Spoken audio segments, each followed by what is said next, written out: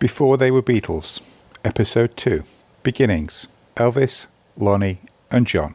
This is a story of how one of thousands of amateur British schoolboy skiffle bands in the mid-1950s evolved into the beginnings of the greatest band in popular history. It's a story of hope, creativity and exploring musical boundaries. It's also a story of tragedy, coincidence and at times just sheer luck. It is a story of beginnings, the story of John, Paul, George and Ringo before they were Beatles. I'm your host, Alan J. Porter. Part 1. January 1956. The skiffle craze.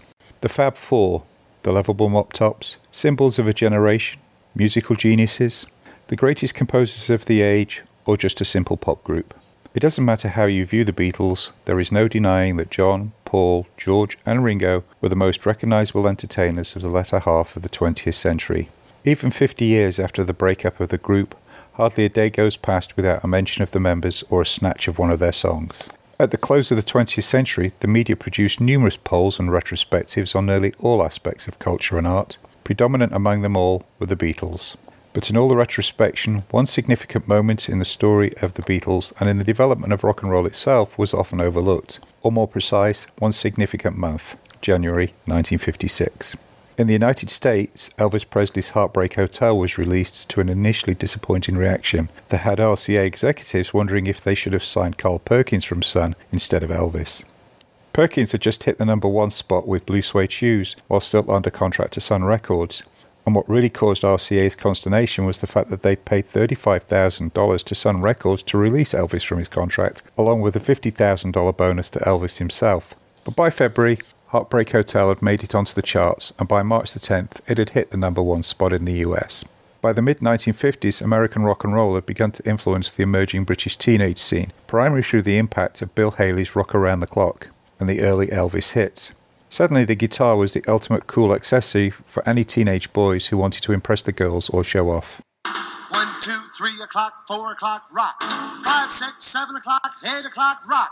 9, 10, 11 o'clock, 12 o'clock, rock. We're gonna rock around the clock tonight. Put your glad rags on. Join me hot. We'll have some fun when the clock strikes 1. We're gonna rock around the clock tonight. We're gonna rock, rock, rock till the broad daylight. We're gonna rock around the clock tonight. When the clock strikes 2, 3 and 4, if the band slows down, we'll yell for more. We're gonna rock around the clock tonight. We're gonna rock, rock, rock till the broad daylight. We're gonna rock around the clock tonight. The choices facing these teenagers on how to spend their leisure time was also expanding. The local coffee shops soon became a meeting place for teenagers to hang out, exchange ideas, chat and listen to music emanating from the jukebox. In a seaport with close ties to the transatlantic sea trade like Liverpool, these jukeboxes were often populated with some of the latest American records, brought home by merchant seamen. But the British teenage scene had yet to find a voice of its own. In the same month that Heartbreak Hotel was released in the US, an unassuming record by a jazz band banjo player entered the British charts. Rock Island Line by Lonnie Donegan sparked the imagination of thousands of British teenagers desperate for their own sound and musical outlet. For the next 2 years, the British Isles bopped to the sound of numerous amateur skiffle bands inspired by Donegan's sound. What made skiffle music popular was its apparent amateurish nature. You didn't have to read music, and the instruments could be fairly basic and homemade. Donegan's innovation was in applying modern production techniques to the basic musical form. That he was able to retain its playability makes his achievement all the more noteworthy. The formal definition of skiffle is a type of entertainment that mostly black musicians performed at rent parties in the Chicago district in the 1920s. In fact, the first reference to the name skiffle appears to be a 1929 recording, Hometown Skiffle, by American blues singer Charlie Spaniel, in which all the instruments played were homemade. The rent parties were generally impromptu concerts put together to earn enough to pay the rent. A combination of whoever turned up and what instruments they played or had made determined the sound produced. As a result, it was difficult to define exactly what type of music was being played. The performers were generally poor without conventional instruments. They sought out any common household object that could be blown, tapped, brushed or converted to make a series of note-like sounds. Common instruments were kettles, with trumpet mouth pieces attached, washboards, where the player wore thimbles on his fingertips and ran them lightly over the corrugated surface to produce the necessary sounds, steel drums, which could either be used as a traditional drum or converted into a bass, and packing crates, which often had a broom handle attached along with a string to make them into a bass. Over a period of time, certain homemade instruments began to dominate, a result of their sound and the ease with which they could be obtained. For instance, a washboard could easily be used to play a tune in the evening and be back in service for the following day's laundry. The resulting sound became more unified and known under the name skiffle. Skiffle thrived in the US as a neighborhood movement without ever becoming a commercial hit. As people moved around the country trying to find work, its areas of influence spread, and by the late 1940s it was more easily found in the southern states than in the north where it had originated. It's as a result of this southern migration that skiffle was introduced into Britain. In the early 1950s, jazz was the hottest sound in Britain. Clubs were springing up all over Europe, and bands such as the New Paramount Jazz Band and the Crane River Jazz Band were big stars. Looking to extend their repertoire, many band leaders visited the United States searching for new songs. One popular and obvious destination was New Orleans. In 1952, Ken Collier of the Crane River Jazz Band took a trip to the American South, returning with several new songs and a new sound, skiffle. Almost immediately on his return to Britain, Collier began promoting this new sound, but not with the Crane River Band, but with his own newly formed band, aptly named the New Orleans Jazz Band.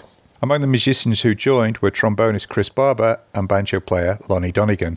The New Orleans Jazz Band only lasted a short time, with Chris Barber soon breaking away and forming his own band, which included Donegan. Both groups began to put skiffle tracks on their albums, and though it was Collier who was probably skiffle's most active and vocal advocate at the time, it was Barber who had the first commercial success. His first album included skiffle versions of classic American railroad songs such as John Henry and Rock Island Line, with both tracks featuring Lonnie Donegan on lead vocals.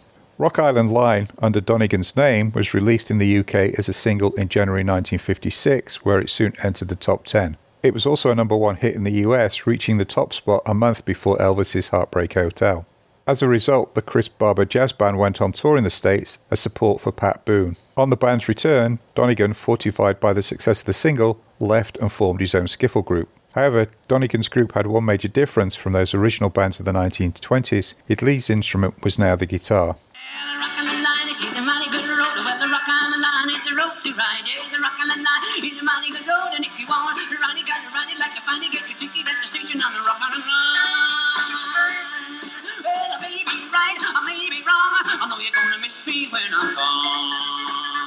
The guitar was on the verge of changing the sound and direction of popular music for generations to come. Donegan's version of skiffle provided the perfect bridge between the music of the past and the music of the future that rebellious teenagers would adopt as their own. The British teenager had at last found a voice. The impact of Donegan and the skiffle craze can be measured by the rapid increase in guitar sales over this period. From 1950 until 1955, the average number of guitar sales per year in Britain numbered around 5,000. By 1957, it was up to 250,000. It's also estimated that by 1957, there were 5,000 active skiffle groups in Britain. The skiffle sound was soon commercialised, and the BBC even set aside time for it on youth music programmes like 6-5 Special and Saturday Skiffle Club. Despite its popularity and the literally thousands of groups that appeared between 1956 and 1957, Donegan remained its only real commercial success in the UK. In the next 18 months, Donegan had a string of top 10 hits, beginning with Rock Island Line, but by the end of 1957, skiffle had peaked in popularity and effectively died away. Despite its short commercial life, Donegan's brand of skiffle, along with Presley's hip-swiveling antics, would have a lasting impact on teenagers across the British line. Among those influenced by Presley's Heartbreak Hotel and Donegan's Rock Island Line was a diverse group of Liverpool teenagers: 12-year-old George Harrison, 13-year-old James Paul McCartney, 15-year-old Richard Starkey, and 15-year-old John Winston Lennon. Part 2. John Lennon. Legend has it that John Winston Lennon was born at the height of one of the worst German air raids on Liverpool on October 9, 1940, in Oxford Street Maternity Hospital. It is just that, a legend, and one of the many that became attached to John during and after his short life. According to the reports in the Liverpool Echo newspaper archives, there were no raids that night or for the next 24 hours. The story probably comes from an oft-quoted recollection by his aunt that she had struggled her way across Liverpool during a raid to see her newborn John at the hospital, and as she held him, a bomb went off nearby. This was probably a few days after his actual birth, but the idea of John being born into a troubled world seems somehow apt, and it has become part of his ongoing myth. John's father Freddie was a merchant seaman who had disappeared months earlier and wouldn't re-enter John's life until his son was 4, and he tried to lure John into emigrating to Australia, a ploy foiled by John's mother Julia. Julia was a frivolous, pretty party girl who, after the kidnap attempt, realised that she couldn't give John the steady home life he needed. She entrusted John to her elder sister Mimi and her husband George, who worked for a small dairy. Over the years, Julia took on the role of the fun-loving elder sister for John with her free spirit and fun-loving nature. Mimi, on the other hand, was more of a disciplinarian. She was strict but had a heart of gold and was determined to give John as good a life as she could. A central part of that philosophy were her aspirations to be seen as firmly middle class, even to the extent of lying about her husband's status at the dairy where he worked and turning a blind eye to his gambling habit. They lived in the quiet Liverpool suburb of Woolton in the south of the city. In many ways it was the quintessential English middle-class suburb of the 40s and 50s, almost rural in aspect, with established churches, shops and plenty of open parks, giving the area a leafy aspect despite its relative proximity to the city centre. Mimi also liked to give the impression that she and George were reasonably well off. The truth was that finances were at times stretched, and they took in lodgers, primarily students, to help cover the expenses at Mendips, as, in another example of middle-class pretensions, Mimi had named their pre-war semi-detached house at 251 Menlove Avenue, located on a busy main road in Woolton. Under Mimi's care, John soon blossomed and was reading and writing well by the age of 7, showing early signs of creativity, producing his own illustrated books. He had also developed a keen sense of the absurd from listening to The Goon Show on the radio, a precursor to the anarchic style of humour later popularised by Monty Python, as well as immersing himself in Alice in Wonderland, among other books. John's first school was Dovedale Primary School, where the headmaster was so impressed with him that he told Mimi that John was as sharp as a needle. His religious needs were addressed by attendance at St. Peter's Sunday School with his best friend Peter Shotton. Although it sounds like an idyllic early childhood, John recalled that under the facade he was really living another life, one of manipulation and sometimes physical violence, where John was not the victim but the perpetrator. To quote John, "Other boys' parents hated me. They were always warning their kids not to play with me." At the age of 11, John passed the required state examinations and was accepted to Quarrybank High School alongside his mate Pete Shotton. Pete Shotton was a tall boy, slim, with blonde hair, who lived just around the corner from John at 83 Vale Road. Also living on Vale Road were 2 other members of the St. Peter's Sunday School crowd and members of John's gang, Ivan Vaughan and Nigel Wally. They would both have roles to play in upcoming months, and in Ivan's case, it would be a very pivotal role that would facilitate one of the most significant moments in rock history. On arrival at Quarrybank, John continued his aggressive ways in an effort to establish himself as a leader. In a desperate attempt to become popular, he and Pete Shotton soon established themselves as the class clowns, always good for a joke and a lark. And as they worked their way up to school, their grades fell. When John was 13, his Uncle George died and left a void in John's life, for while Mimi was the figure of discipline and rules in the house, Uncle George had been the quiet rebel, giving John far more leeway. Into this void stepped his mother, Julia, and John would rush back to her whenever he had any sort of confrontation with Mimi. By 1956, John was in the bottom class and ranked 20th out of 20 pupils. Academically, he couldn't fall any lower. Music would be his salvation. Although John Lennon appeared to have little money of his own to spend, he parted with some of the cash to buy a fragile 10-inch 78 RPM record of Lonnie Donegan's Rock Island Line. The large solid vinyl single was played over and over again until it was well worn, when the enterprising John then sold it to his school friend Rod Davis for £0.50. Rod Davis was pretty much the opposite of John Lennon and Pete Shotton, and the fact that they were really friends is still surprising. At Quarrybank, Rod was one of the SWATs, keen to do the right thing, be a conformist, and an excellent student. But living at 129 King's Drive in Woolton, he had been a regular at St. Peter's Sunday School and was therefore a familiar face for John when they all arrived at the large high school. As an old-fashioned traditional school, Quarrybank still employed the house system, so Rod ended up in Woolton House alongside Pete Shotton, Eric Griffiths, and John Lennon. While John found something in Lonnie Donegan's musical style that would provide an outlet, it was Elvis that inspired him to play. From the moment he first heard Heartbreak Hotel, the young John Lennon couldn't get enough of Elvis. Well, since my baby left me, well, I found a new place to dwell. Well, it's down at the end of a lonely street, that Heartbreak Hotel. I'll be so lonely, baby. Well, I'm so lonely. I'll be so lonely I could die. Although it's always crowded, you still can find some room for broken-hearted lovers to cry their gloom. Be so, make you so lonely, baby. Make you so lonely, it's so lonely, make it die. To me, rock and roll was real. Everything else was unreal. It was the only thing to really get through to me of all the things that were happening to me when I was 15. The direct result was that John was soon pestering his dispersed family for a guitar. The first to succumb to this pressure was, unsurprisingly, his mother Julia. John had spotted an advert for a second-hand Spanish guitar in a popular magazine. The musically inclined Julia scraped together the necessary £10, and soon John was the proud owner of a 3/4-size Galatone Champion flat-top acoustic guitar. There is some argument as to whether John had played an instrument earlier in his childhood, and so already had a basic understanding of musical form. In fact, friend Rod Davis recalls that this guitar was John's second, and that he had earlier been in possession of an Egmont guitar, but its origins remain something of a mystery. John himself recalled that initially he used to borrow a guitar. I couldn't play, but a pal of mine had one, and it fascinated me. At least one source suggests that John had tried to learn and abandoned the accordion as a child, and had been given a harmonica by one of the students who lodged at Mendips. Other sources suggest he was given a harmonica by his Uncle George, and that on a lengthy bus trip to stay with relatives in Edinburgh, Scotland, one summer he'd been taught to play it by the bus driver. Others argue that John's ability to push musical boundaries later in life was as a direct result of his musical ignorance and lack of formal music training. Whichever view you subscribe to, it's well accepted that this cheap mail-order guitar was John's first real exposure to the instrument that would allow him to lead a whole new generation of popular artists.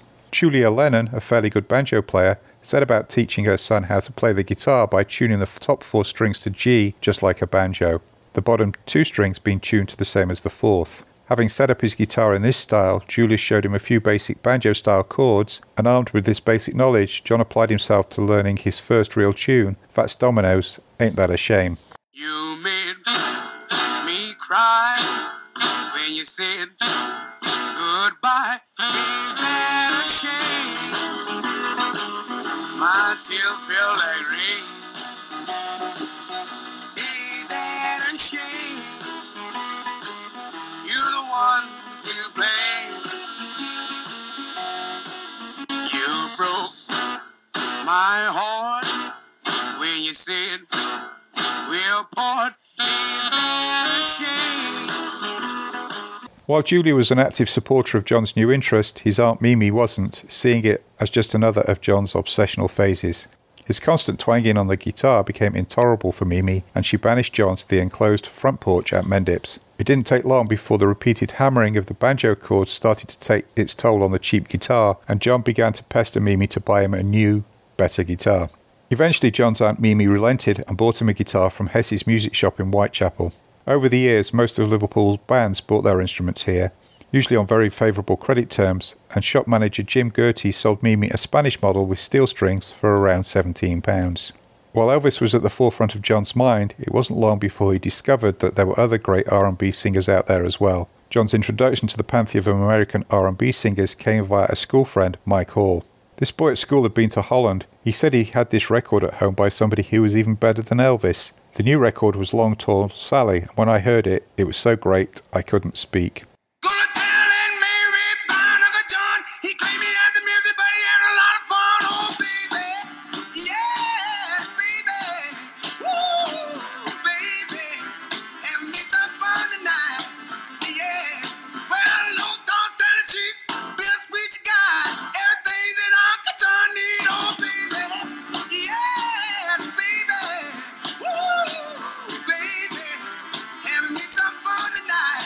John had discovered Little Richard and was soon on a mission to hear and find out as much about American R&B music and the roots of rock and roll as he could.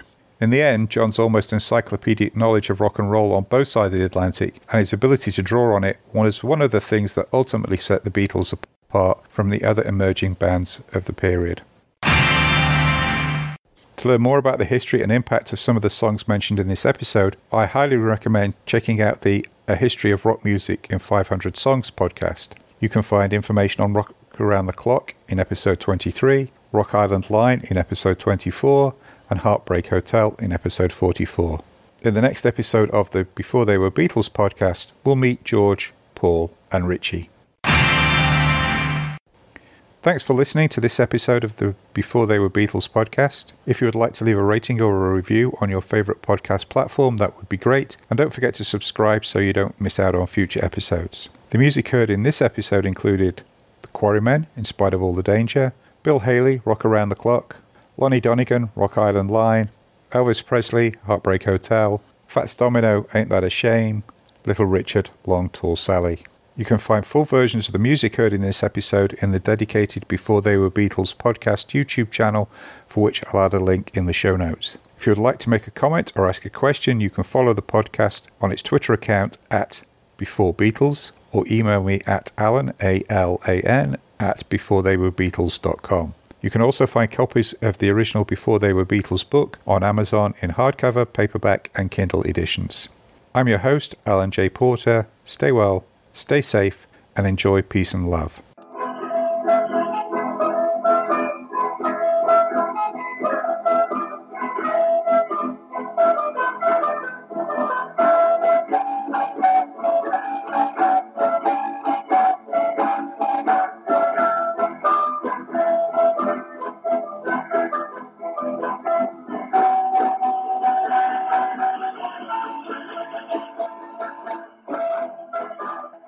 The Before They Were Beatles podcast is a production of Megrin Entertainment, a division of 4J's Group, LLC.